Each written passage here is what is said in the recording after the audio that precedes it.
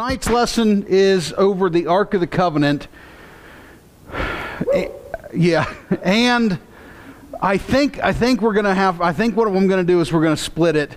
We're going to go cover the Ark tonight and cover the Day of Atonement next week. I don't think we're going to have enough time to cover all of that tonight.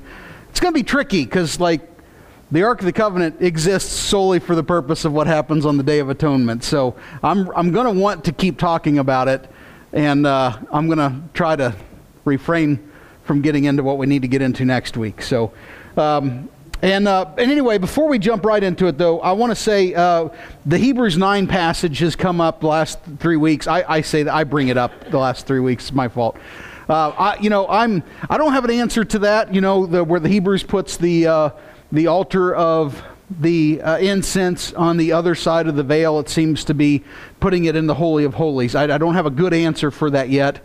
I just want you to know I'm not content with that. I'm continuing to dig into that a little bit. I found more frustration this week. I went to some of the experts, and they don't answer it either. They just leave you with more confusion. I will say this. I don't know how much we know about the Greek text, but there's basically two camps of Greek text that Bibles are based out of. And so, for example, the King James Version is based on one group of Greek texts, and let's say like the New American Standard is based off of a different group of Greek texts. And so all of the translations fall to one or the other. Now, it doesn't make that big of a difference anymore because most of our modern translations have basically compensated for the places where one is different from the other. Like, they'll go ahead and throw it in there if something is different. Is anyone here using NIV? Okay, so you'll notice, like, on the Ethiopian eunuch account, like, there's just a verse that's not there. Like, you know, I mean, they just skip the number completely. Okay, that's because it's omitted in the text that the NIV is based on. But like I said, most modern texts will go ahead and include it anyway. So anyway, it's not that big of a deal. But I will say this, that Hebrews 9 account, there is discrepancies there between those two texts. So some translations render that the altar of incense, others render it just the censers from the incense. And so that may make a difference about whether it's referring to what takes place on the Day of Atonement or just the altar in general. And then there's this word, you know, the New American Standard at least translates it that the second veil having an altar, there's something with that word having that I haven't quite figured out. And so but anyway, that's where we're at with it. So has anyone else found anything? Well, I got into the censor discussion as well, seeing that, but then we have the huge omission of the altar of incense. Right. It's talking about the censor, then we lack that. So yeah, so like I said, it doesn't really give us much, but there's definitely something with the text that's a little off there. So anyway, that's where we're at. Not much help yet. Did you find anything, Chris, there? No? Okay. Yeah. All right. Well, let's have a word of prayer. We're going to go ahead and jump in the ark. We're going to keep looking into that in the future, and hopefully we'll find something out as we go. But let's bow our heads for prayer. Father God, tonight as we come together, and Father, as we study your word, I'm grateful for everyone that's here tonight, and grateful for the opportunity to present your message there this evening. Father, I'm grateful for just the effort that is going into rightly dividing your word in our lives here and in this congregation, and the congregations represented here tonight. I just pray that, Father, as we all are diligent to be students of your word, that you bless our efforts, that, Father, in our pursuit of truth here, that Father, your word would always be the final authority in our lives and our congregations and what we're doing. Father, as we go week by week, diving further into the tabernacle pattern, the blueprint that you've given us for Christian living, for the church, for what it means to be in Christ, I pray that Father, just more and more things are connected to that each week as we get a deeper understanding of our identity in Jesus, and Father, appreciation for what you've done for us, and so for that reason, I hope that this class is meeting its intended purpose. And so, Father, bless our time tonight, and give us wisdom always, Father, to apply the things we study and read. We pray this in the name of Jesus Christ. Amen. All right, so we're moving on. You know, we've gone through now. Obviously, you know, we come into the holy place. You know, the outer courtyard. We meet the altar of burnt offerings. We come to the lever. We come to the tent of meeting, the holy place. And we've talked about the 3 articles of furniture in there. And so we've got on the south wall, we've got the lampstand. We've got on the north wall, the table of showbread. And on the, west side there, we've got the altar of incense, the golden altar. Then we approach the veil. Okay, and so beyond the veil, we are approaching the Holy of Holies. And there's only one piece of furniture in there. That's what we're going to be talking about tonight. It's the Ark of the Covenant.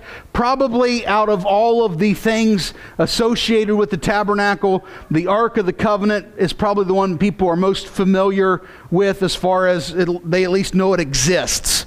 I can tell you that for me, my extent of knowledge about the Ark of the Covenant came from Indiana Jones in the 80s when he recovered it from the Nazis, and that's about all that I ever knew about it. I knew some of the things associated with it also from watching the 10 Commandments with Charlton Heston, okay?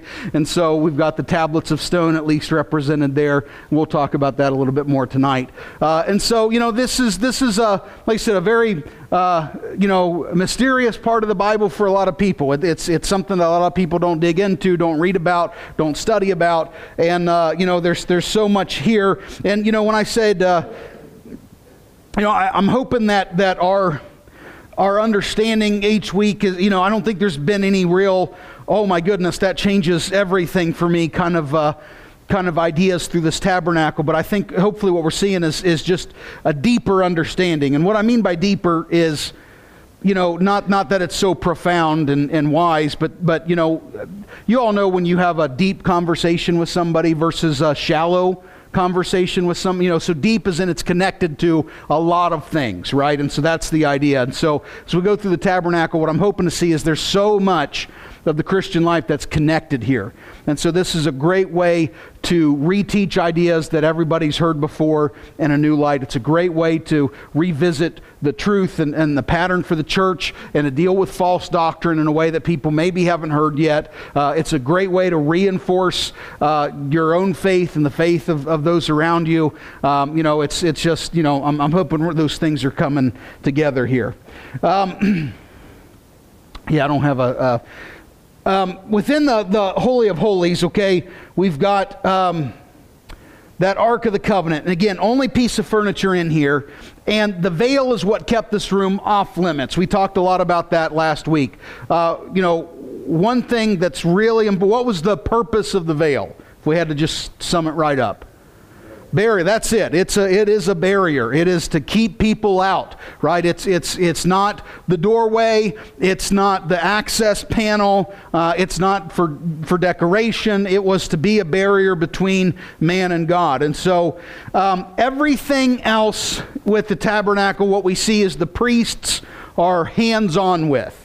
Okay, so that would include us even today, hands-on with, right? Everything inside the holy place is about our relationship with God, so that you see personal responsibility as a priest before God with the Word of God, with the Lord's Supper and proclaiming the death of Christ till He returns, and with our prayer lives. These are all things that you are going to be hands-on with in your life as well. But beyond the veil, you got to think about what it would have been like for them. Everybody knows what's there, right? But there's still a lot of mystery to it, because who gets to see it? Just one guy in one time a year, and then even then, there's not a light in there, right? I mean, it's not exactly like he goes in with a lantern or a flashlight. The incense would be in there. That's part of what happens on the Day of Atonement. There's a lot of mystery kind of surrounding what's inside of that room. Even though everybody knows it, it's not something that everybody has firsthand experience with. Okay, and so that's kind of something we'll talk about more as we go. Let's turn to Exodus 25. What I'd like to do tonight is we're going to kind of look at the ark itself and examine what went in it, and the purpose of those things. And then I'd like to take us through a little walk through the history of the ark, and specifically kind of zero in on one account there that I think is relevant for us. Exodus chapter 25, 10 through 22. The Bible says this: "They shall construct an ark of acacia wood, 2.5 cubits long, 1.5 cubits wide, 1.5 cubits high. You shall overlay it with pure gold, inside and out you shall overlay it. You shall make a gold molding around it. You shall cast 4 gold rings for it, and fasten them on its 4 feet, and 2 rings shall be on one side of it, and 2 rings on the other side of it. You shall make poles of acacia wood, overlay them with gold. You shall put the poles into the rings on the sides of the ark to carry the ark with them. The poles shall remain in the rings of the ark. They shall not be removed from it. You shall put into the ark of the testimony, which I shall give you. You shall make a mercy seat of pure gold, 2.5 cubits long, and 1.5 cubits wide. You shall make 2 cherubim of gold. Make them of hammered work at the 2 ends of the mercy seat. Make 1 cherub at one end, and 1 cherub at the other end. And you shall make the cherubim of one piece with the mercy seat at its 2 ends. The cherubim shall have their wings spread upward, covering the mercy seat with their wings and facing one another. The faces of the cherubim are to be turned toward the mercy seat. You shall put the mercy seat on top of the ark, and in the ark you shall put the testimony which I will give to you.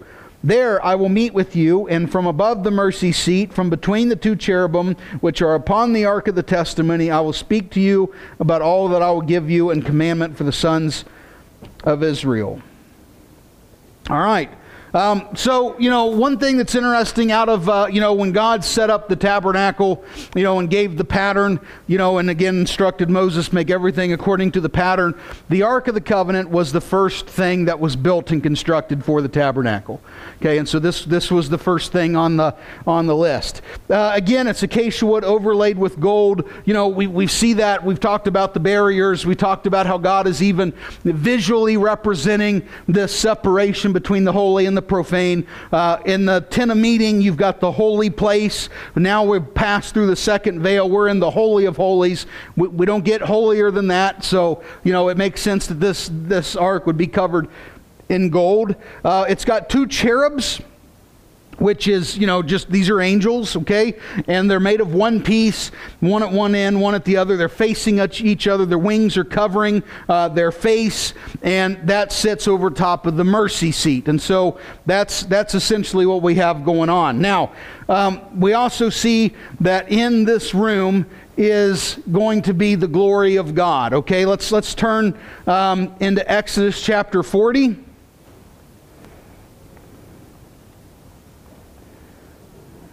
Now, how big is this room? 15 by 15, okay? It's not a big room at all. It's a very small room, but God is present in this room, okay? In Exodus chapter 40, okay, verses 34 through 35 there, it says, "Then the cloud covered the tent of meeting, and the glory of the Lord filled the tabernacle. Moses was not able to enter the tent of meeting because the cloud had settled on it, and the glory of the Lord filled the tabernacle. Throughout all their journeys, we can keep reading there, 36 through 38. Throughout all their journeys, whenever the cloud was taken up from over the tabernacle, the sons of Israel would set out. But if the cloud was not taken up, then they did not set out until the day when it was taken up. For throughout all their journeys, the cloud of the Lord was on the tabernacle by day, and there was fire by night in the side of the house of Israel." And so, once the tabernacle was in place, okay, glory of God descended in the cloud down into the Holy of Holies. Now, as far as Israel's concerned, God lives in that room. God is in that box. God is sitting on his throne on that mercy seat, and God is governing and ruling and taking care of his people from that place. Now that's really important because, if that's where God is, this is something we've seen throughout some of these other lessons. God's not in more than one place, right? And so, there's one tabernacle. There ends up being one tabernacle at a time, and it's only located in one place. And so, to worship God, you have to be where God is, right? The whole point of all of this is trying to deal with your relationship with God and deal with your sin and work these things out. And, you can't approach God if He's just not there at all, right? And so God, is present in this room, and that's so very important. I know, a lot of times we try to, we try to associate, sometimes in our reading, we try to associate the temple with the church building, okay? And we cannot do that. God, and I know we've talked about this in the past, but God does not live here, right? This building is not the house of God. This building isn't the church. The church assembles here in this building. But, even in the Old Testament, even in the New Testament, even in the days of Christ, they're living on earth. There's a reason every faithful Jew had to travel to Jerusalem, to the temple, at least 3 times a year. God was there, you see. He wasn't in their synagogues. They didn't go to church service in the synagogue. Sometimes we kind of hear people making those kind of comparisons. The synagogue was where they went to read the Bible, essentially, or have it read to them, because how many of them had a copy at home? Didn't happen. I mean, it was a small fortune to own one. And so the tabernacle, the temple, the Holy of Holies, God dwells there. His presence is there. Israel saw that. But that doesn't mean that God is standing behind the curtain in the flesh. Okay? And so what is John, can anyone quote John 4:24 for me? Does anyone know it? Spirit, very good. So God is spirit. So God is not flesh. Right? God has no physical form. We see that, there's a lot of scriptures that point to that idea. No one has seen God at any time and lived. John chapter 1 tells us that no one has seen God at any time, but Christ has came to put Him on display for us. There is no physical appearance of God. And, let's look at that Colossians chapter 1 account.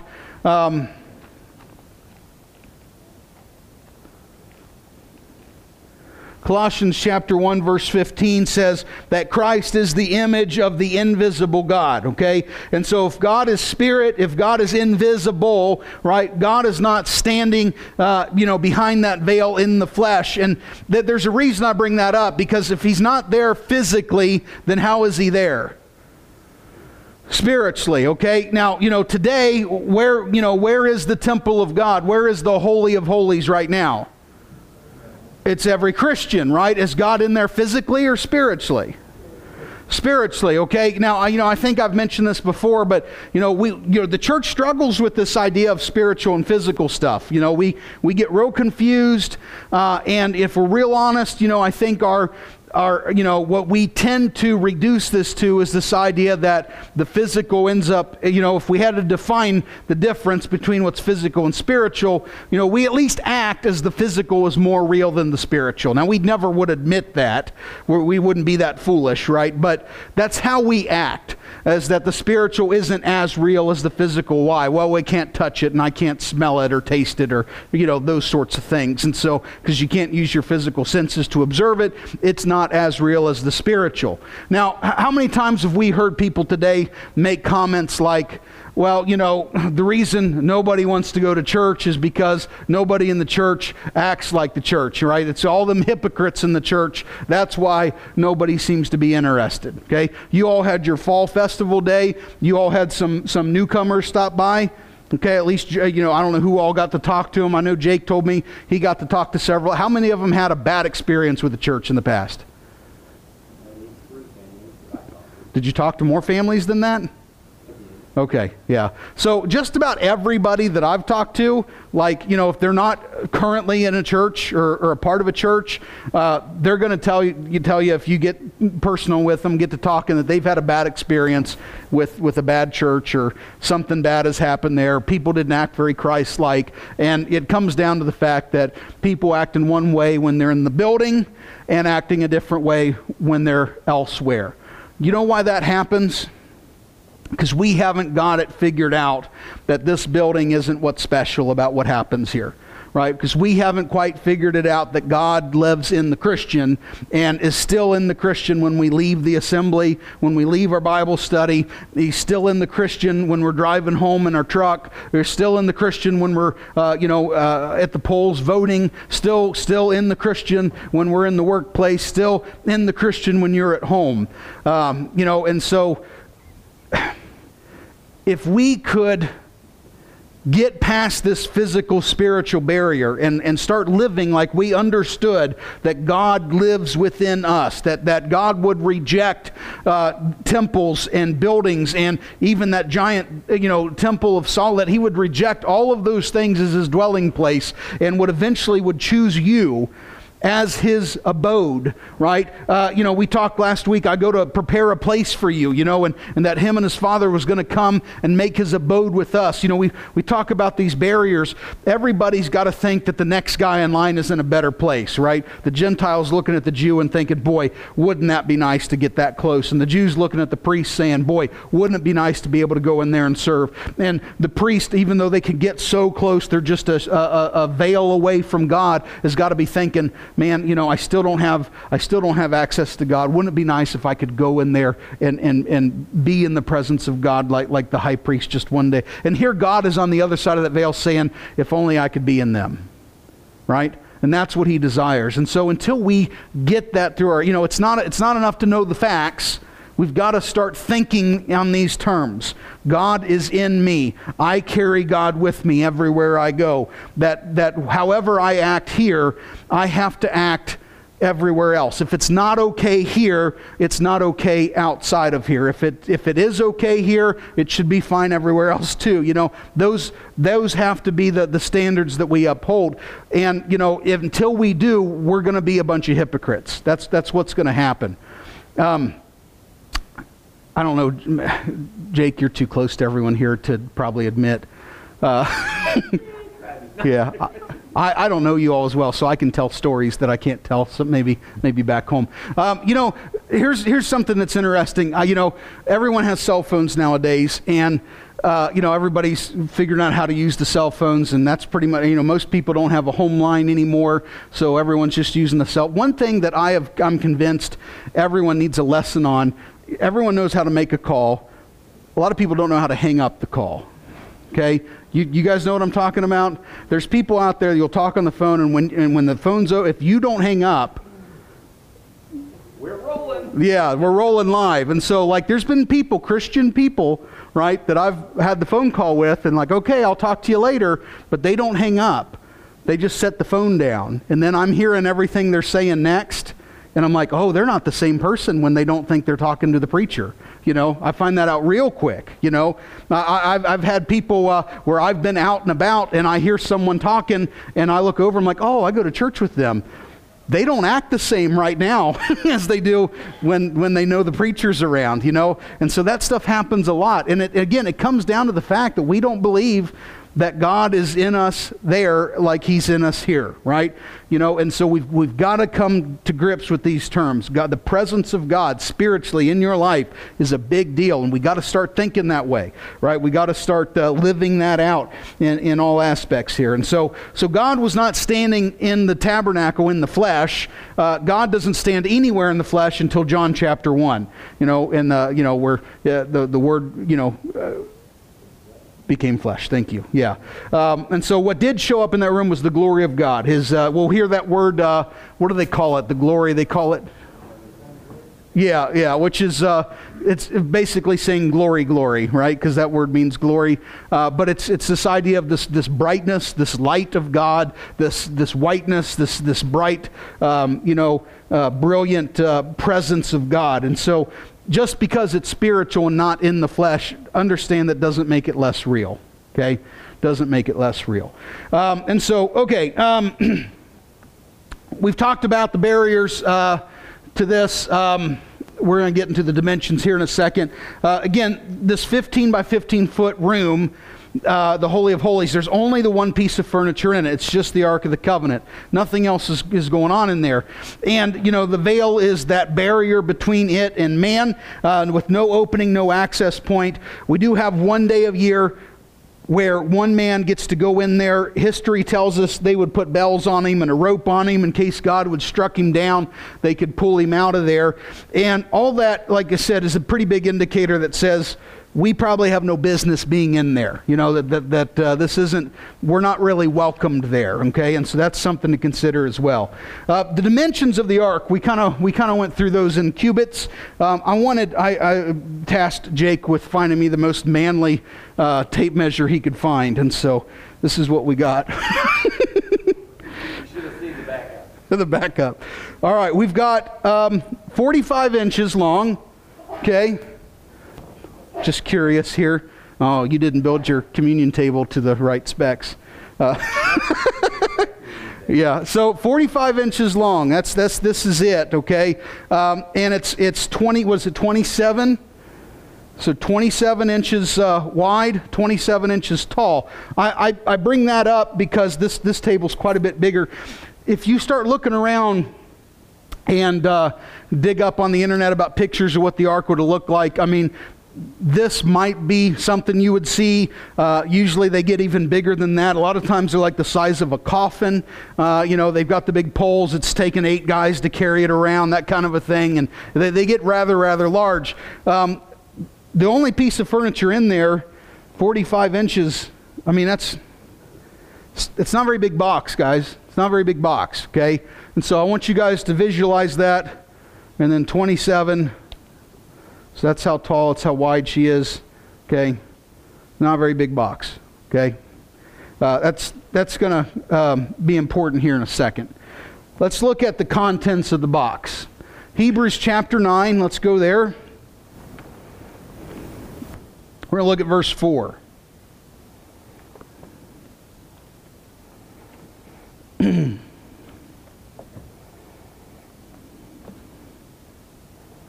Here's our verse that's been giving us trouble. I was going to say, do you really want to go back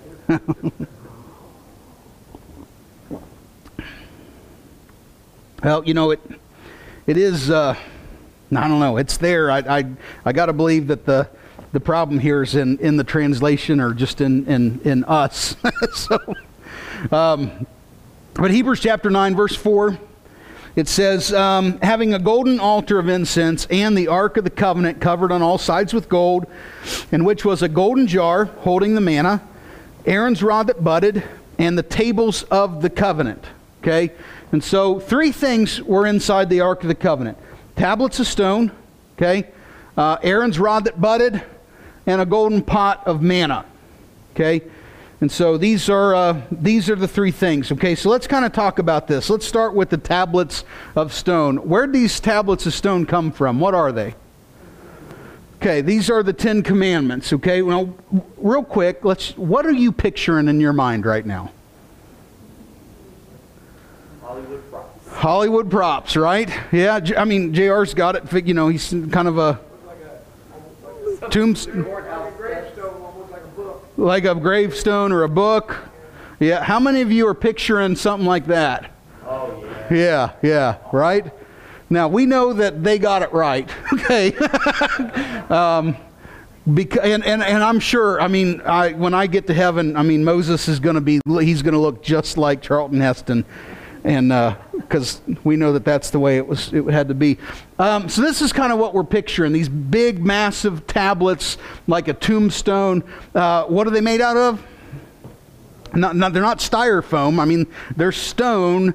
And, and of course, these were written, the 10 Commandments. Now, real quick, 10 Commandments. I don't even know where to start with this, guys. There is so much in our world right now, among even the church, that has got this stuff. I can safely say now, because my goodness, how far we've come. When I first got to Glencoe, okay, now I came to Glencoe in 2008, and I didn't think I'd stay there, but maybe about 2 or 3 months. Okay, it was a mess.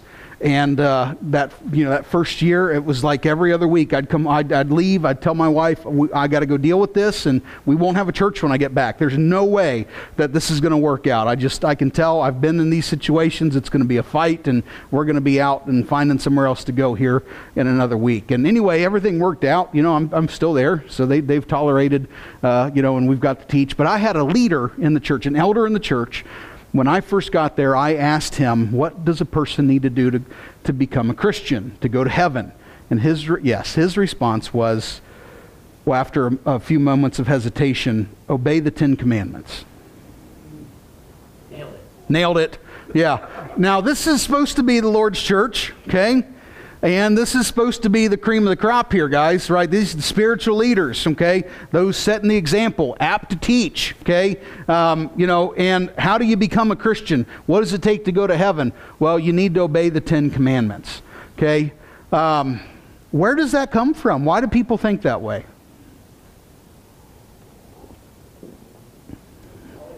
Hollywood? Well, if there's anything churchy that gets pushed today, it's the 10 Commandments. You talk to people that aren't really Christians, don't go to church any, they know about the 10 Commandments. And if there's ever been anything that our world has pushed more when it comes to if we're going to stand up for something in the Bible, what does the world come together on? Oh, let's get the 10 Commandments up. I mean, do you all remember when it was such a big deal? How many of you had the 10 Commandments in your yard? Do you remember that? No one? You guys know what I'm talking about? The 10 Commandments, why was everybody posting those up in their yards? The school system, for crying out loud, was taking the 10 Commandments out of the school buildings. And what else were we doing with them? We're taking them out of somewhere else. All the courthouses, heaven forbid, the 10 Commandments were coming down off the walls. And everybody just couldn't believe how far we've come. We've let God go in this country, and, look what we've done. And, and here's the thing. I think it's ironic.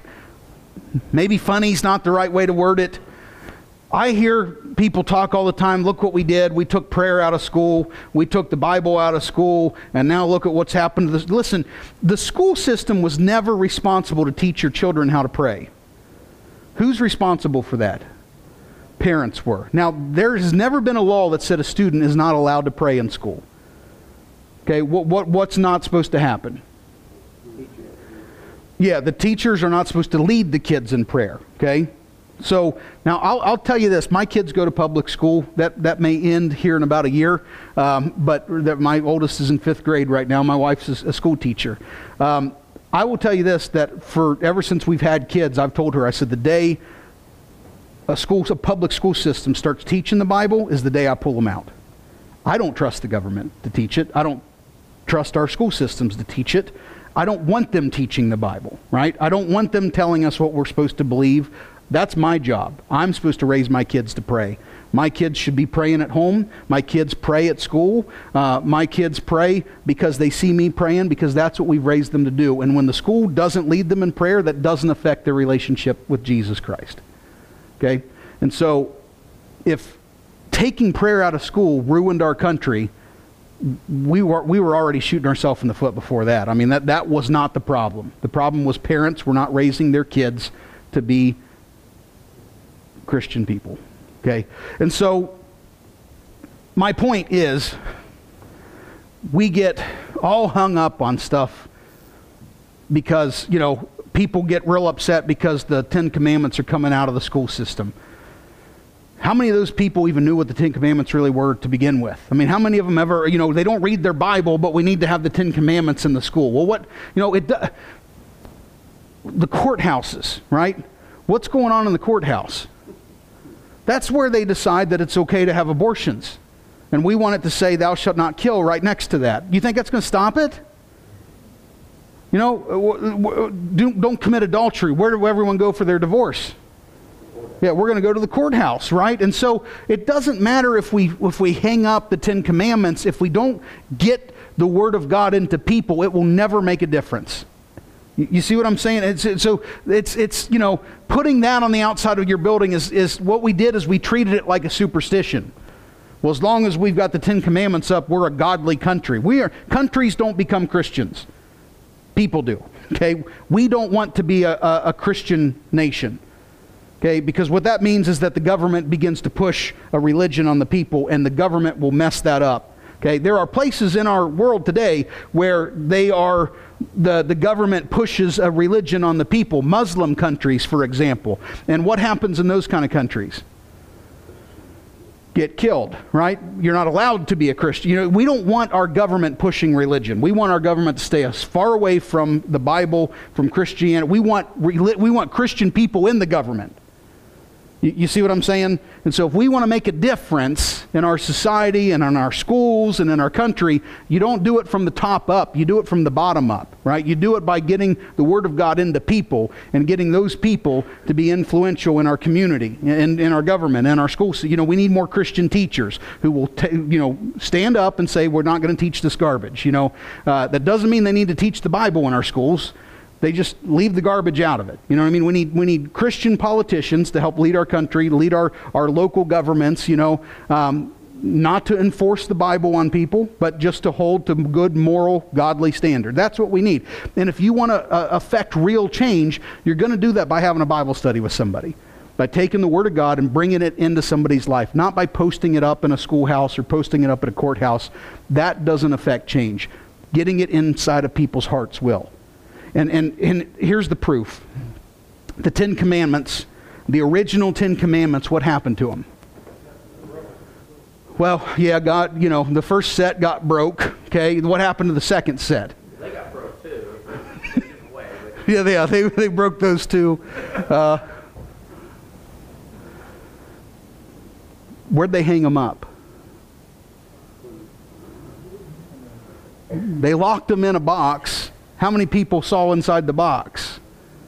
How often did they get the box out and bring out the ark, the contents, they march them around through a parade? They got locked into a box and put in a room that nobody got to see. They didn't hang them up anywhere. Okay, does that mean they weren't effective? They broke them, okay, but the point is, it was never about hanging them up on display. It was about getting the Word of God into people, and it's still... It's funny how we've reverted back to something so physical now, where we think in these superstitious terms, as long as we've got our church buildings and as long as we've got, the Ten Commandments posted up everywhere. And I know people that treat the Bible as, they've got 10 Bibles in their possession. They've never read one of them, right? But they really think they're godly people because they carry one in their car with them. Or you see what I'm saying? We treat the stuff like superstition, okay? And it's not going to do any good. Okay, and so the tablets of stone, they didn't get hung up. Okay, they got put into the box, and the box, was hidden inside this room, and in that room, nobody got to see inside the box. Okay, the box wasn't clear. The box didn't get paraded around. They didn't take these things out, hang them on display, sell tickets or anything like that. And so, something to consider. Now, back to our stone tablets. What's the problem with what we see here? Thank you. They don't fit in the box, guys. Right? The big giant tombstone tablets, they don't fit in the box. Okay?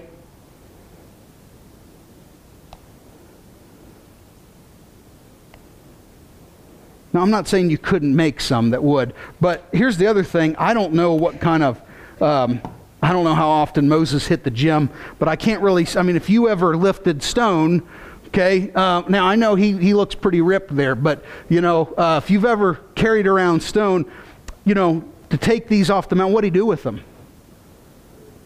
Carried them down and threw them, right? It's kind of, you all need to pay better attention to this one. Let me put it right there in your face. He threw him down the mountain at him.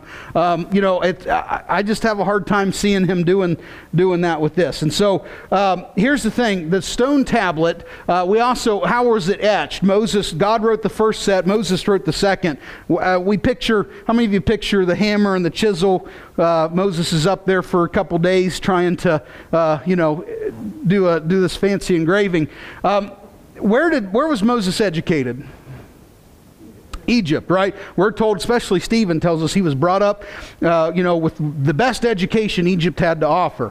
So in Egypt, when they wrote on a stone tablet, it was a soft piece of clay, and they took a stick and they wrote into it, and then they laid it out till it hardened, and it was about the size of your hand.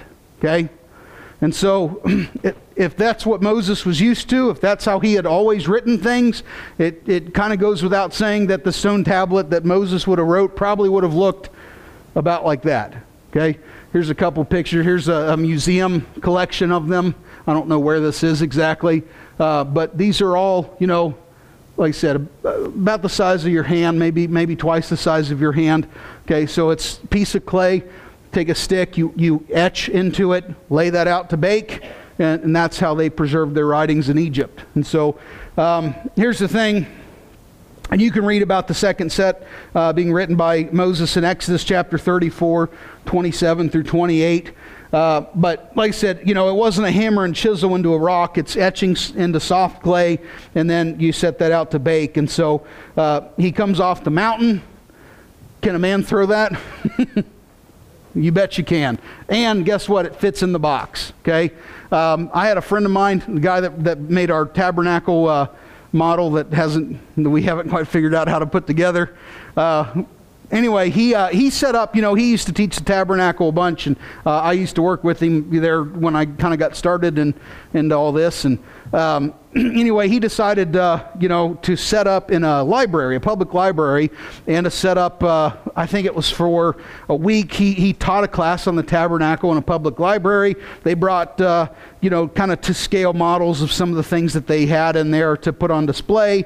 And anyway, he was very surprised at the amount, you know, he didn't realize there was such a large Jewish population in that area, but they came out because they were interested in this tabernacle study. And I said, well, how'd that go? He said, well, they think I'm an idiot. I said, is that a fact? He said, yeah. He said, as far as they're concerned, there isn't a Christian out there that's got a clue what the Old Testament was about. And he said, they will just downright embarrass you about how little you know about it. And I said, like what? He said, well, you know, I had these big giant stones sitting out on display.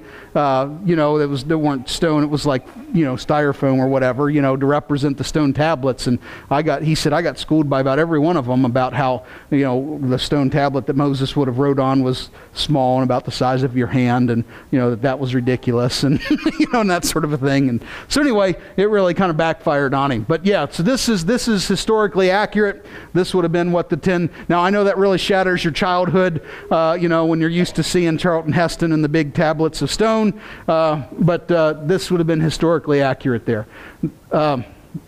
That's the sign. So you all remember the sign? And you all didn't have it up? Yeah? Okay. Well, good for you. All right, let's talk about Aaron's rod that budded. Okay? Aaron's rod that budded. Let's see. This was, you know, you can read about this in Numbers chapter 17. We're not going to go through that whole account, but basically, you know, God had chosen Aaron to be the, you know, the priestly lineage there, to be the high priest. And, you know, this is what we call delegated authority, right? Aaron had no authority on his own, but the authority he had was given to him by God. And Aaron had no authority to act outside of what God commanded him to do. And, you know, of course, there's some fighting goes on, the rebellion of Korah, you know, things like that take place over all of this. But to prove that God had delegated Aaron to be the guy, you know, God had them, you know, the heads of the families there lay out their rods. Aaron's rod budded in the morning, and this was to demonstrate that he was, in fact, the high priest, and his lineage there would be the priesthood. And so that was kind of a big deal. Now, you know, when we think about Aaron's rod, is this what we picture? It's what I always pictured, you know, like a shepherd's staff is kind of, you know, the shepherd's crook. Is that what they call that? Yeah, and so that's kind of that's what I would picture anyway. Again, you know, the first time that we see Aaron's rod is back in Egypt, okay? It would have been, well, you know, we see it all over the place in Egypt, right? And so it's used in the palace of Pharaoh and so forth. And so what we see here is... this is, you know, some dead pharaoh. They were all, they all looked the same. They kind of had them all painted up the same way. But there's two things in his hands here. Okay, one is what represents a shepherd's crook. Okay, that's the one with the candy cane looking end on it. And this other thing over here is what was called a rod of authority. Okay, and it is exactly what it sounds. It was a rod that represented authority, and so it was given to a king. And that rod, when when it went to that king's hand, meant that he has the authority to do and say and to rule how he wants. Now, the shepherd's crook represented that same king was there to provide and protect his people. Okay, so he's there for provision purposes, things like that. But the rod of authority represented his authority among the people. And what's also important about that is that if I was king, okay, I could take the rod of authority and I could walk down here and give it to JR and say, JR, you need to go to Versailles, and you tell all the people in Versailles that maybe we're going to hike up the tax rate for them, okay? And then, and you show them this rod of authority, and when they see that, they'll know that that law comes straight from the king, okay? That you're my representative. And so that's what that rod of authority, it could be passed around to carry out the Pharaoh's business, or those, whoever had the authority's business. And so Aaron's rod that budded would have, again, what's wrong with the shepherd's crook? Doesn't fit in the box unless you break it a few times. I don't think they had retractable ones. So, but this fits in the box, and it's historically accurate. Okay, and so this would have been like I said, a rod showing the authority. And of course, that's what God did. It budded to show that this is the man that I'm giving my authority to. Okay, and then the third thing that we saw. I don't have a picture of it because it's not something you'd find anywhere else. But it was the golden jar of manna. Okay, and of course, what did that represent? Or where did that come from? Yeah. So the provision of God through the wilderness. And so these three things, okay, are put in the box, and they don't come out, and they aren't put on display. Nobody looks at them. There's no ceremony where they're lifted up and everyone gets to see them.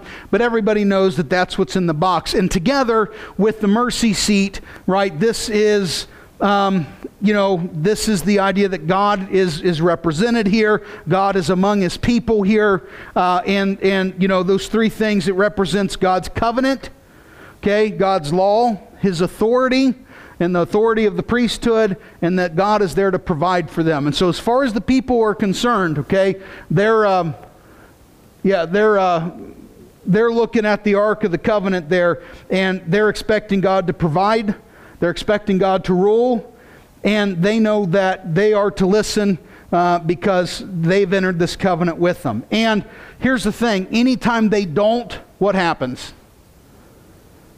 Because there's this roller coaster throughout the Old Testament where Israel gets complacent and they get comfortable, and and they kind of quit acting like God's really there, and they do their own thing, and then everything falls apart, and then they wake up a little bit, they cry out to God, they get themselves straightened back up. And so anytime that they don't listen, they are reminded God is for sure in control, right? And so we better bring ourselves back under His provision, back under His rule. We need to remember what the covenant that we have with Him, and so on and on. That seems to go throughout most of the Old Testament history.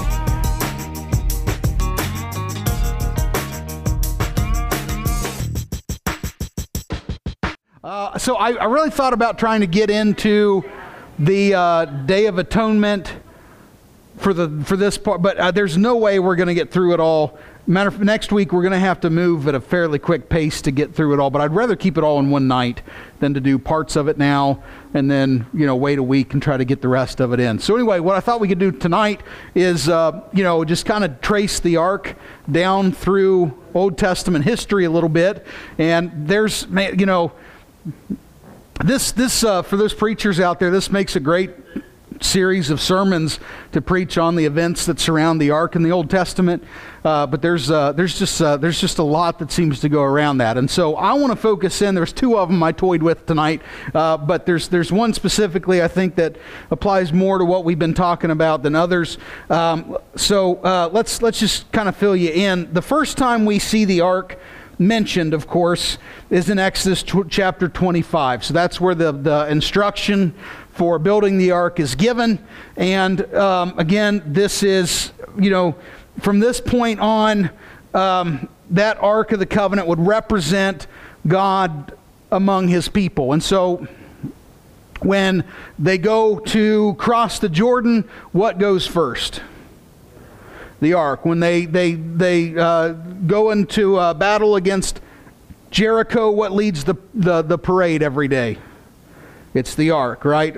When they, so anyway, the Ark kind of, God going before his people is the idea, okay? And so that's fairly important to just kind of hold on to. Let's turn with me there. Let's turn back into 2 Samuel. I think I've got that wrong. Let's go to 1 Samuel chapter 4.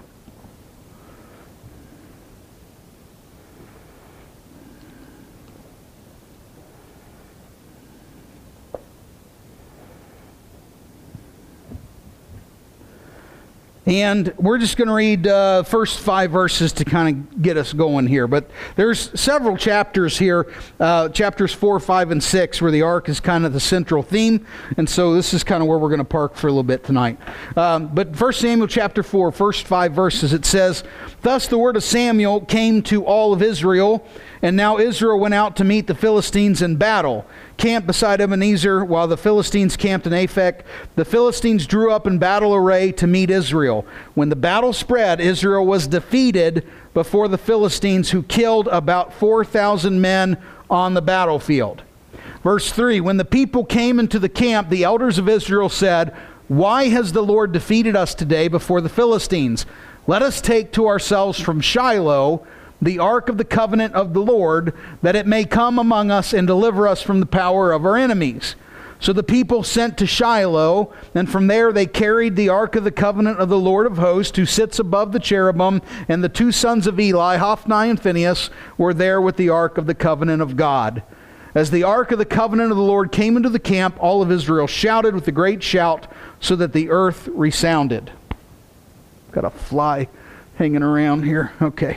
All right, so Israel's going to war here against the Philistines. And, what we have is, you got to kind of understand, Israel is at a point here where they are living under immoral and corrupt leadership, right? So who's the high priest? Eli, right? And Eli, his sons were worthless, immoral men. Okay, God says that about them. When God says a person's worthless, my goodness, that's hard, okay? And God says these boys were worthless people. And he'll say that right in this account. And so that's a pretty big deal. And so Israel is dealing with corrupt spiritual leadership, and they're going into battle against the Philistines. And understand that in all of this battle, what we just read is they go into battle and they lose, and then they decide to go in battle again. Okay, what we don't read about in any of these 5 verses is God being consulted a single time. Okay, and we can't forget that and leave that out of this. Israel is going to go, conquer their enemy. That's what they think. They don't pray. They don't consult God's wisdom, right? They don't look to God for any answers. God is not a part of this picture at all. And so they go out and they fight and they lose, and then they decide, let's take the ark and go back and fight it again. Okay? Now, one of the things that you've got to understand is that throughout the Old Testament, Israel's physical battles and their spiritual battles are linked. Okay? And so when Israel sees physical success, it's because they're also seeing spiritual success. And when Israel sees physical defeat, it's because they are spiritually defeated people. And God, what lesson do you think God's trying to put on us about that?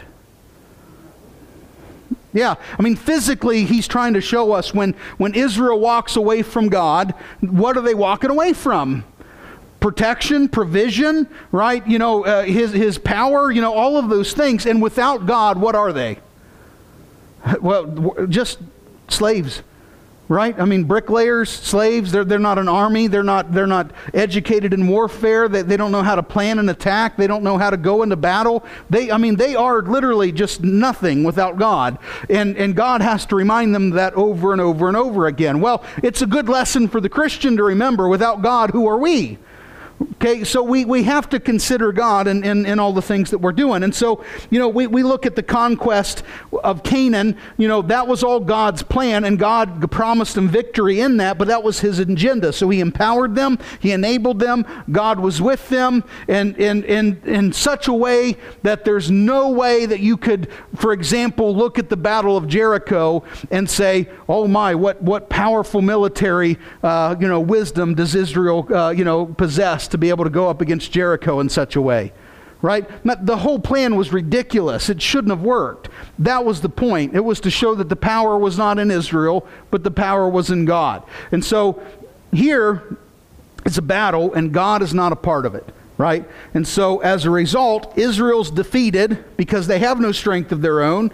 The Philistines kill how many people? 4,000 dead. Okay? Now, I don't know if you consider that a lot or not a lot, but you got to consider why they're dead. 4,000 people are dead because Israel relied on their own understanding and on their own strength instead of God's. 4,000 widows, right? All those children who lost their dad in battle, right? 4,000, that's a lot of people affected because God was ignored in this. And so here's the thing, in verse 3, they all cry out, and the people come together and they say, why has the Lord defeated us today? And so who do they give credit for this defeat? They say God destroyed us. God killed us. Right? God led us into defeat. They blame God, guys. And so, now here's the thing. If you go back into Numbers chapter 33, verse 55, God already told them why this was happening. He says this, if you do not drive out the inhabitants of the land before you, then it shall come about that those whom you let remain will become as pricks in your eyes and as thorns in your sides, and they will trouble you in the land in which you live. And as I plan to do to them, so I will do to you. But they blame God. Okay? They say God's defeated us, this is God's fault, and they never consider that maybe they are the problem, right? They never consider examining themselves, their unholy and unrighteous leadership, right? They don't consider what they're doing, what they're not doing. Now, do you think people fall into the same problem today in the church? Of course we do, yeah. People all the time. I had a lady once, I think I shared this with you all before, but you guys are going to get tired of hearing the same stories from me. It's gonna come up real quick here. You're gonna say, well, Ethan's got about 10 of them, and we've heard them all every week. I had a lady, in our church there that was, and we were trying to help her out and, she, try to get her on the right track. But anyway, she broke the law. She wrote a bunch of bad checks and stole some money, and she got caught. And so she had to go to jail. And, she calls me just bawling her eyes out, and Ethan, why is God doing this to me? And I said, excuse me? She's like, I just don't understand why God would do this to me. I said, God didn't write bad checks. God didn't steal any money. You did that. If you were listening to God, you would not have done those things, and you wouldn't be going to jail. Why do you think God's sending you to jail? She's like, well, I've been reading my Bible, and I've been going to church. I'm like, well, that doesn't give you a license to do whatever you want without consequences. We reap what we sow, you see. But people in the church do this all the time. We'll do whatever we want. I always say, we reap what we sow, right? And so if you don't like what you're reaping, maybe you need to sow differently, okay? And then you need to start sowing with that harvest in mind, because you will reap the consequences of your actions, okay? One day that's going to happen. And what I tend to find in the church is people who sow one way all week long. We come to church on a Sunday and we pray for crop failure. And that's what we're doing. God, please don't let me deal with the consequences of my bad choices this week. We don't raise our kids up in the fear of the Lord, and then we pray that God will straighten them out. Right? We don't lead, men aren't leading their wives. We've got, God's not the center of our families, and we're praying that God's going to sort that out. So much of our own problems is our own fault, but we want to blame God for all of it. And so anyway, the point is, if you're not going to follow God's word, and more than just in church stuff, in every part of your life, you can't sit back and blame God for the consequences. Okay? And and don't confuse that with God punishing somebody. God was not punishing Israel here. They went out to battle, left God at home, and they don't have the strength to do this. See, you are not smart enough to live your life without God and make it work. I'm not either. Nobody is, right? And so, when things fall apart because you weren't listening to God, that's not punishment. That's just the way this works. God's way works. God's way for plan for a marriage, God's plan for a family, God's plan for His church, God's plan for every part of that stuff works. And when we deviate from it, it falls apart. Okay? And that's not punishment. That's reaping what we sow. Okay?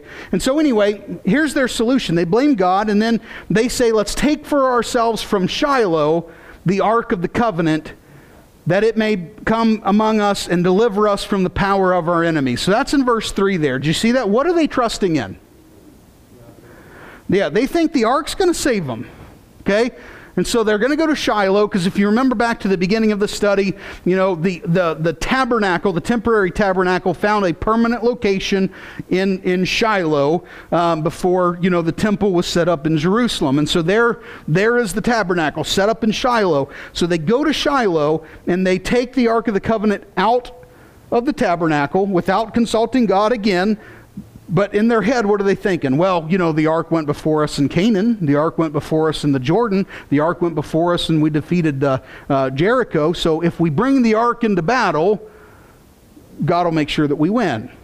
Okay? And so that's what they do. Now, the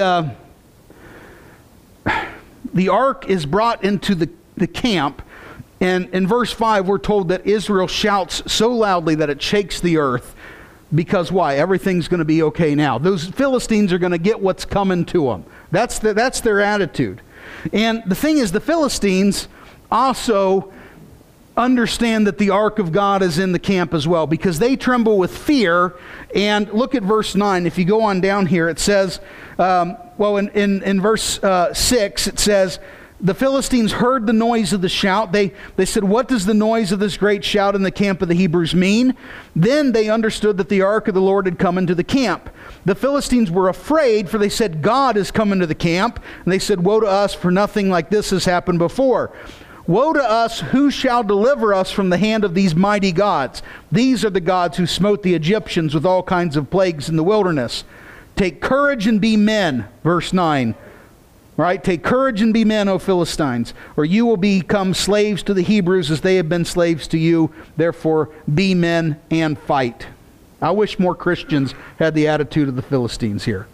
Okay? So they fight valiantly here. They triumph over Israel again. What we end up reading here is, that it says in verse 10 that Philistines fought, Israel was defeated, every man fled to his tent, the slaughter was very great, and there fell of Israel 30,000 foot soldiers. Verse 11, the ark of God was taken, the two sons of Eli, Hophni and Phinehas, died. Okay, we'll come back to that in a second, but 26,000 more died when they brought the ark into battle than died without it. You think God might be trying to prove a point here? They captured the ark. The Philistines have it in their possession.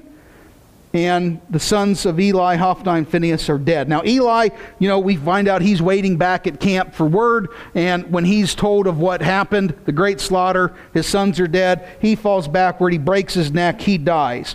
Word reaches the wife of Phinehas, okay, who's about to give birth. Now, look here in verse 19. His daughter-in-law, Phinehas' wife, was pregnant and about to give birth, and when she heard the news that the ark of God was taken, excuse me, and her father-in-law and her husband had died, she kneeled down and gave birth, for her pains came upon her. Verse 20. About that time of her death, the woman who stood by her said, do not be afraid. You have been given birth to a son. She did not answer or pay attention. And she called the boy Ichabod, saying, the glory has departed from Israel, because the ark of God was taken because of her father-in-law and her husband. She said, the glory has departed from Israel, for the ark of God is taken. So, Phinehas' wife gives birth to a son. And she names her newborn son Ichabod, which means the glory of the Lord has departed from Israel. Okay? Now, you can't help but consider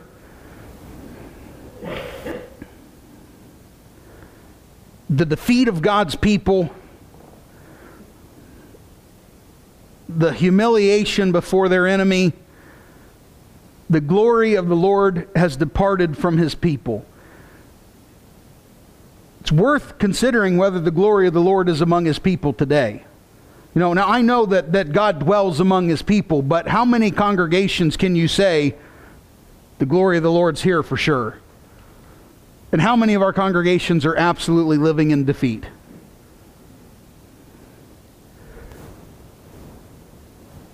Most of the time, our enemies are out fighting us, and the majority in the church are uninvolved and uninterested in things pertaining to God. And so, rather than the church being that brilliant light in this world and influencing the world seems to be constantly pushing its influence further and deeper into the church, robbing the church of her glory. Now, if you were Israel at this point, what would you do? The Philistines have the ark.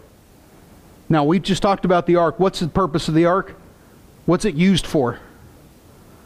Well, it represents God among his people, and then its function, well, God's authority, God's ruling us, God's providing for us, the covenant we have with God, but then the actual function of the furniture, we won't talk about that till next week, but it's for the Day of Atonement. Okay? Now, here's one of the things we're going to understand about atonement. If atonement doesn't happen, there's no point in doing the rest. Okay? Does that make sense? Like if I'm not a Christian, there's no point in me being here tonight. You know what I mean? If I'm not a Christian, there's no point in me praying. There's no point in me praying, studying the Bible, giving, singing, listening to sermons won't get me to heaven. Right? I do those things because I'm a Christian. I don't do those things to earn it or be, you get what I'm saying? So if atonement doesn't happen, there's no point doing the rest.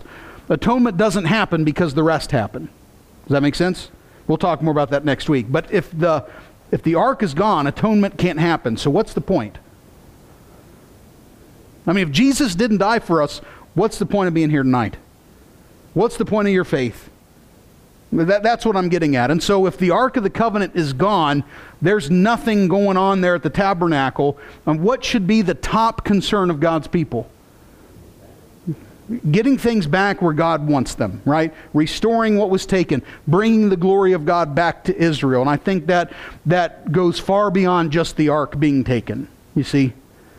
But what we read about in this text is we see what happens with the ark. We end up reading into what happens with the Philistines. You know what we don't hear about?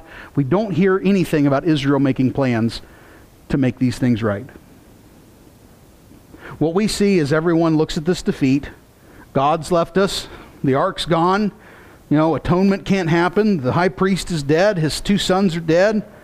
The glory of the Lord's departed from Israel, and everyone seems to just be okay with that. Matter of fact, the story then picks up with what happens to the ark in the Philistine camp. And at some point, the Philistines send it back because they don't want it anymore. And we'll talk about this in a second. And Israel's just going on about their business as usual when it shows up unexpectedly. They weren't looking for it. They weren't trying to get it back. They weren't trying to restore what was taken. They didn't seem to care. Now, if there's ever been a picture of our church today, unfortunately, I think that seems pretty accurate. We keep acting like, well, the Acts chapter 2, we need to get back to the church in the book in the book of Acts. We need to restore that what we read about. The church in the book of Acts is the church in its infancy. We should be moving on from that, and we can't even seem to get it back to that. You know what I mean? And most people are okay with that. We're not trying to get things where God wants it. We're not trying to be the glory of God among the world. We're not trying to set ourselves as a light, as an example. There seems to be very, very little effort for most part. We show up, let Jake do his thing. We all go home, business as usual, right? And that's where a lot of people seem to be. So Israel takes the ark in the battle because they trusted the ark instead of God, right? And we saw that. And so the ark became that superstition, that lucky charm.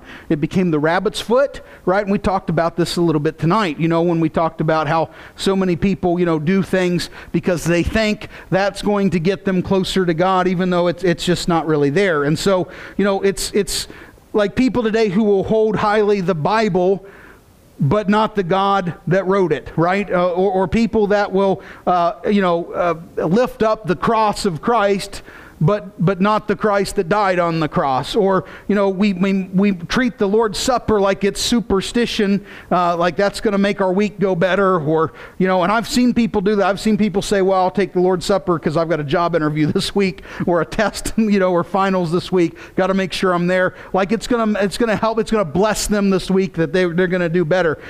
People trust in these religious things. And again, it's not like the Ark of the Covenant was bad. Where'd it come from? It was God's thing. Okay, so, and the Lord's Supper is God's thing, and baptism is God's thing, and the Bible is God's thing. It's all God's thing, but I'm saying we can misuse these things, right, into such a way that they are useless. And so we've talked about prayer in the tabernacle. What happens when prayer just becomes, we're unfaithful to the Lord, and we're just saying words to make ourselves sound religious, and, people that don't really believe in God, but they believe as long as we pray, everything's going to be okay. You know what I mean? And we see that a lot of times when people are sick, when people are dying, all of a sudden we've got a lot of faith in prayer, but we've never had faith in God before, you see. People do it with baptism, right? As long as I've been baptized, you can trade I don't know if you knew this, you can trade your baptismal certificate. You can trade that in for entrance to heaven one day, right? So make sure you hold on to those. People act that way, all right? Well, I was baptized. Not been to church since, right? Never read the Bible, never served the Lord, never done anything, but I've been baptized, and so I'm going to heaven. We treat it like it's a superstition, okay? We treat the church the same way. Well, people think, well, I'll start going to church, that's going to change my circumstances, or people that think, well, I drag my kids to church, so that means I'm raising them up to be good Christian people. Well, no, you're dragging them to church. That's all you're doing, you see? And so church won't do you any good if that's the only time or place that God is on your mind, that God's being discussed, that His Word is being read, that prayer is being made, right? And same thing with like the Ten Commandments and those sorts of things. And so, like I said, a lot of people treat God's things, in a superstitious way. And kind of a side note here, when Paul was on Mars Hill, and he says there in Acts that the people there in Athens were very religious. That word religious means superstition. It's the same word, right? That's what religious means, superstitious. And you think about how people are with their superstitions, right? Well, every time I wear this ratty old gym shirt, the Bengals win. Okay, well, we know that's not happening, or you haven't been wearing it. So, but I mean, people will hold on to these, like they're not going to die over their superstition, right? But it's kind of fun and quirky, and so they'll do their little things or whatever. People treat Jesus that way. I wouldn't die over this, right? I'm not going to cause an argument over this. I'm not going to rock the boat over this. I'm not going to sacrifice over this. I'm not going to change my schedule over this. I'm not going to be inconvenienced over this. But if it fits in and it works out, then I'll be a part of it, And so that's something to consider. Jesus needs to be a whole lot more than that. So anyway, my point is all these things end up being useless and unprofitable without God behind them. They brought the ark, they brought the box, but they left God out of the picture, okay? So let's turn to 1 Samuel chapter 5. It says here in the first 3 verses, it says, the Philistines took the ark of God and they brought it from Ebenezer to Ashdod. And the Philistines took the ark of God and brought it to the house of Dagon, and they set it by Dagon. And when the Ashdodites arose early the morning, behold, Dagon had fallen on his face to the ground before the ark of the Lord. So they took Dagon and set him in his place again. Poor Dagon needs to be propped up. He keeps falling over. And so the Philistines bring the ark of God. They set him up in this temple. Dagon was half fish, half man. Okay, was kind of how the Dagon was represented. It's considered to be the father of the Baal that they worshipped, and so it was. It was a fertility god. It represented their harvest. They believed that Dagon controlled their economic security. Okay? So the Philistines depended and attributed success, both economically and in war, to Dagon. So they win this battle, and so they take the ark and they set it up in the temple of Dagon. And it's set up, you got to picture the visual as if the ark of God is bowing before Dagon. Right? Dagon has conquered Israel's God. That's how they're portraying this. Okay?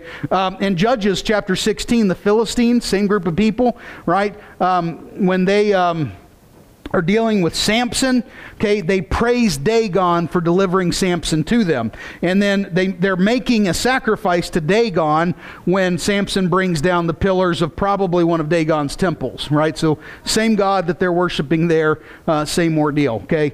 And so that's something to consider. So Dagon and the ark are in the same temple, and Dagon, it says in verse 3, had fallen to his face to the ground before the ark of the Lord. And so the Philistines go in there, and it's this visual that Dagon is now bowed before God. That's kind of the visual that's playing out.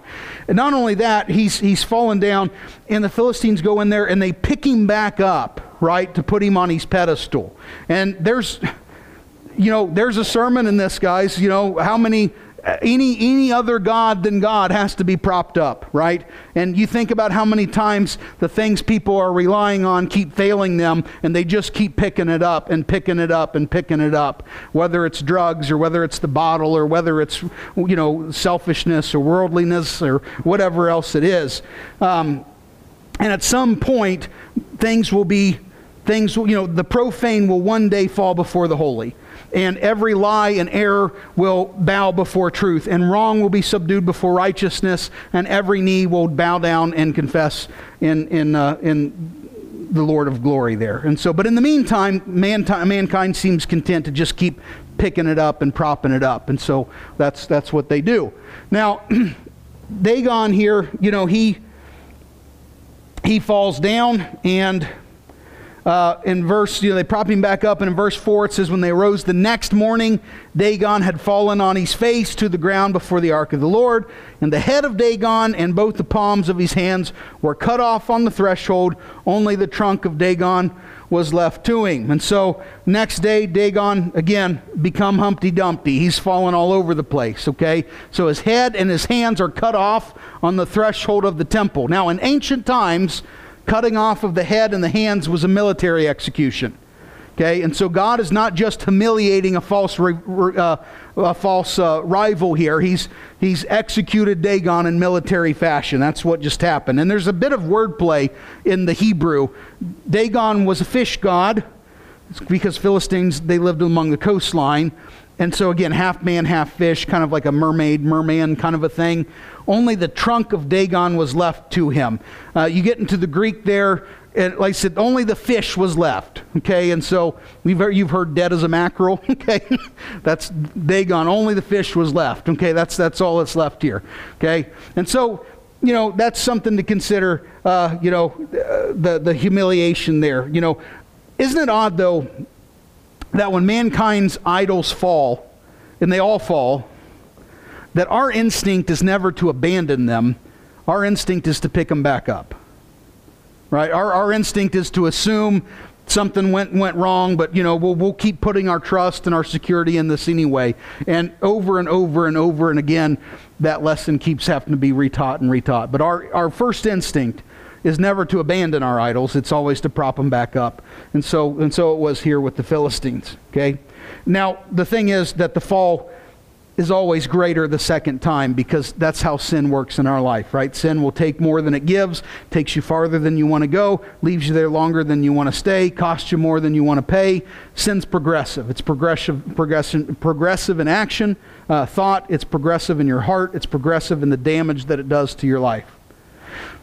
Verse 5, therefore, neither the priest of Dagon nor all who enter Dagon's house tread on the threshold of Dagon and Ashdod to this day. Look at verse 6. The hand of the Lord was heavy on the Ashdodites. He ravaged them and smote them with tumors, both Ashdod and its territories. Okay, so this is interesting. So it says there, that that they don't step over the threshold. In Zephaniah chapter 1 verse 9, we can read they still leap over the threshold. I think that's interesting. So there's a connection there. So again, some superstition, I guess. And so you could say when the devil says jump, some people just jump, right? But in verse 6 it says that he ravaged them and smote them with tumors. Our English translations try hard to clean. Do you know where we're going with this? Try to clean this up a little bit, okay? And they do a good job. I mean, if we were going to clean this up a little bit, that's probably the best way that we could do it. God didn't exactly smote them with tumors. And you can read about this in Psalms chapter 78. Let's turn there real quick.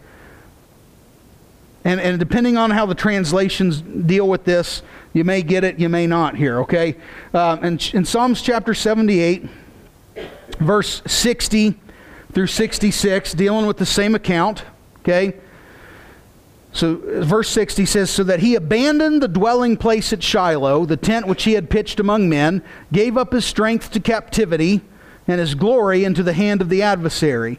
He also delivered his people to the sword, and was filled with wrath at his inheritance. Fire devoured his young men, and his virgins had no wedding songs, and his priests fell by the sword, and his widows could not weep." Okay? Verse 65 and 66. "Then the Lord awoke as if from sleep, like a warrior overcome by wine. He drove his adversaries backward, and he put on them an everlasting reproach." Okay? An everlasting reproach. Depending on your translation, some translations have this, he drove his adversaries backward. Okay, that's one way to word it. Another translation has, he smote his enemies in the hinder parts. Okay? Huh? In their heinies. Okay?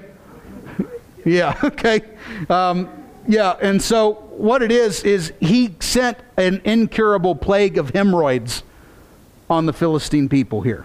Okay? He literally smote them in their hindquarters. Okay? And so God became a very physical pain in the butt to these people. I mean, that, you see what I did there? Yeah, that's exactly what God did. And so the people there, you know, look what they do. Go back to 1 Samuel. It says in verse 7, "The ark of God of Israel must not remain with us, for his hand is so severe on us." And so God smote them with these incurable hemorrhoids, and that's what the Hebrew word brings out of that. And they start playing hot potato with the ark. They start just sending it from one town to the next town to the next town. So nobody wants it, right? Nobody wants it, so they just keep sending it to their neighbor. And so on that goes for a little bit. They'd send it to another family, and the same thing would happen there. So finally they come to the conclusion, they say, well, let's just get this back to Israel, right? Let's send it back where it came from. Okay, and so here's the question. And again, you know, we'll clean it up best we can. Such a cute little... What are you going to do when God becomes a pain in your butt? Okay, now think about this. If you're not living the kind of life that you need to live, okay, and you're going to come and you're going to sit into Bible study, and you're going to come into the assembly on a Sunday morning, and you're going to spend any time in the Bible at all, and you haven't broken your own conscience, God is going to become a bit of a pain to you. You know, you're going to feel guilt, okay? You're going to feel conviction. Conviction is pain, right? And I know we would love to just live in a world that didn't have any pain, but pain is good. What does it tell us? It tells us something's wrong, that something needs to change, that we need to do something differently.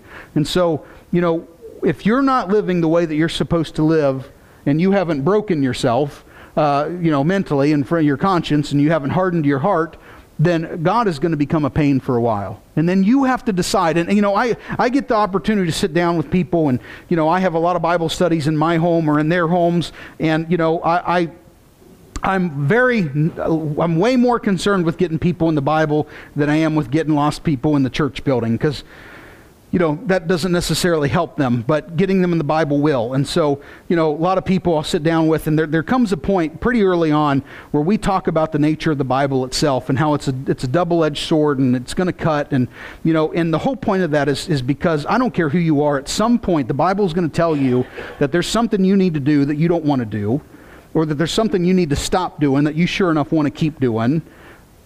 And what are you going to do when it hits home? Because it will hit home. To sit back and act like someone who's not a Christian is living exactly the way they're supposed to doesn't happen, right? And so at some point the Bible's going to call to your attention some things that need to be changed, and it's not going to be pleasant.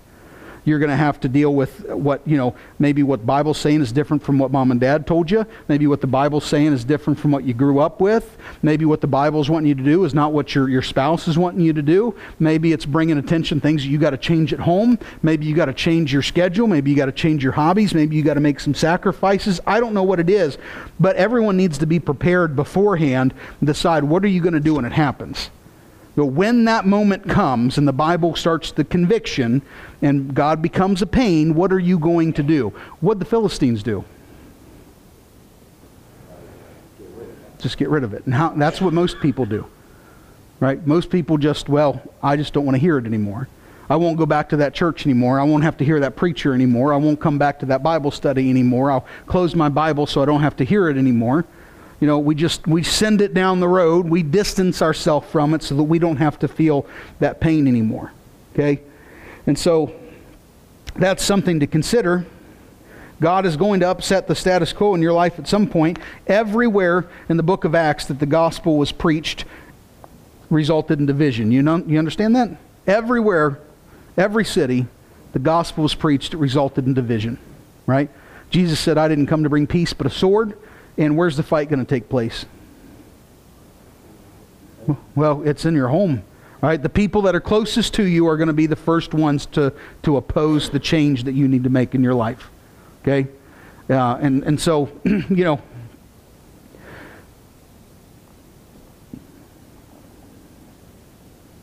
you can ignore God, okay, but you can't avoid God. And you can keep your distance from Him. Right? You can stop listening. You can stop going to Bible study. You can try to stay as comfortably ignorant and uninformed as you can, so not to feel conviction. But one day you can't avoid it anymore. Right? You'll stand before the throne, and there won't be any ignoring it. My point here is this: in this account, in these chapters, okay, if you take the whole thing as a whole, you have two different groups of people. You've got the Philistines and the Israelites. Neither one of them seem to want God a part of their lives. Israel's content with reducing God to the box, where they can bring Him out and put Him back, where they can treat Him like a superstition, doesn't have to have any bearing on their life. The Philistines, they just get Him out of here. We don't want any more of this, right? He's upsetting everything we believe. He's upsetting everything that we're doing. We don't care for that either, okay? So on one hand, you got a religious group who prefers to reduce their faith to superstition, and then you've got worldly people who thought they could set up God next to their false idols without God causing any conflict in their life. And the point is, we have to decide, in this account, there's this child that's born, and his name is Ichabod. And what does that mean? The glory of God is departed, right? What would be the opposite of that? If God's departed, then if God's left us, the opposite of that would be God among us. You realize that, we got Ichabod here, but eventually we get Emmanuel, God among us. I mean, that's the idea. And the glory of the Lord departs from Israel in this account, and there's a lot to think about, because I don't read anything that says it came back. Now, you can look into that however you want to. I'm just telling you, we get a clear statement that the glory of the Lord has departed from Israel. We don't get a clear statement that says it comes back. And so I think about it this way: God departing from us, right? It's nothing but defeat on both sides. The world, even the religious people, but God among us. How much difference does that make in our lives? Should make all the difference, right? But we have to actually live and believe like God is surely among us, that the glory of God is right in here.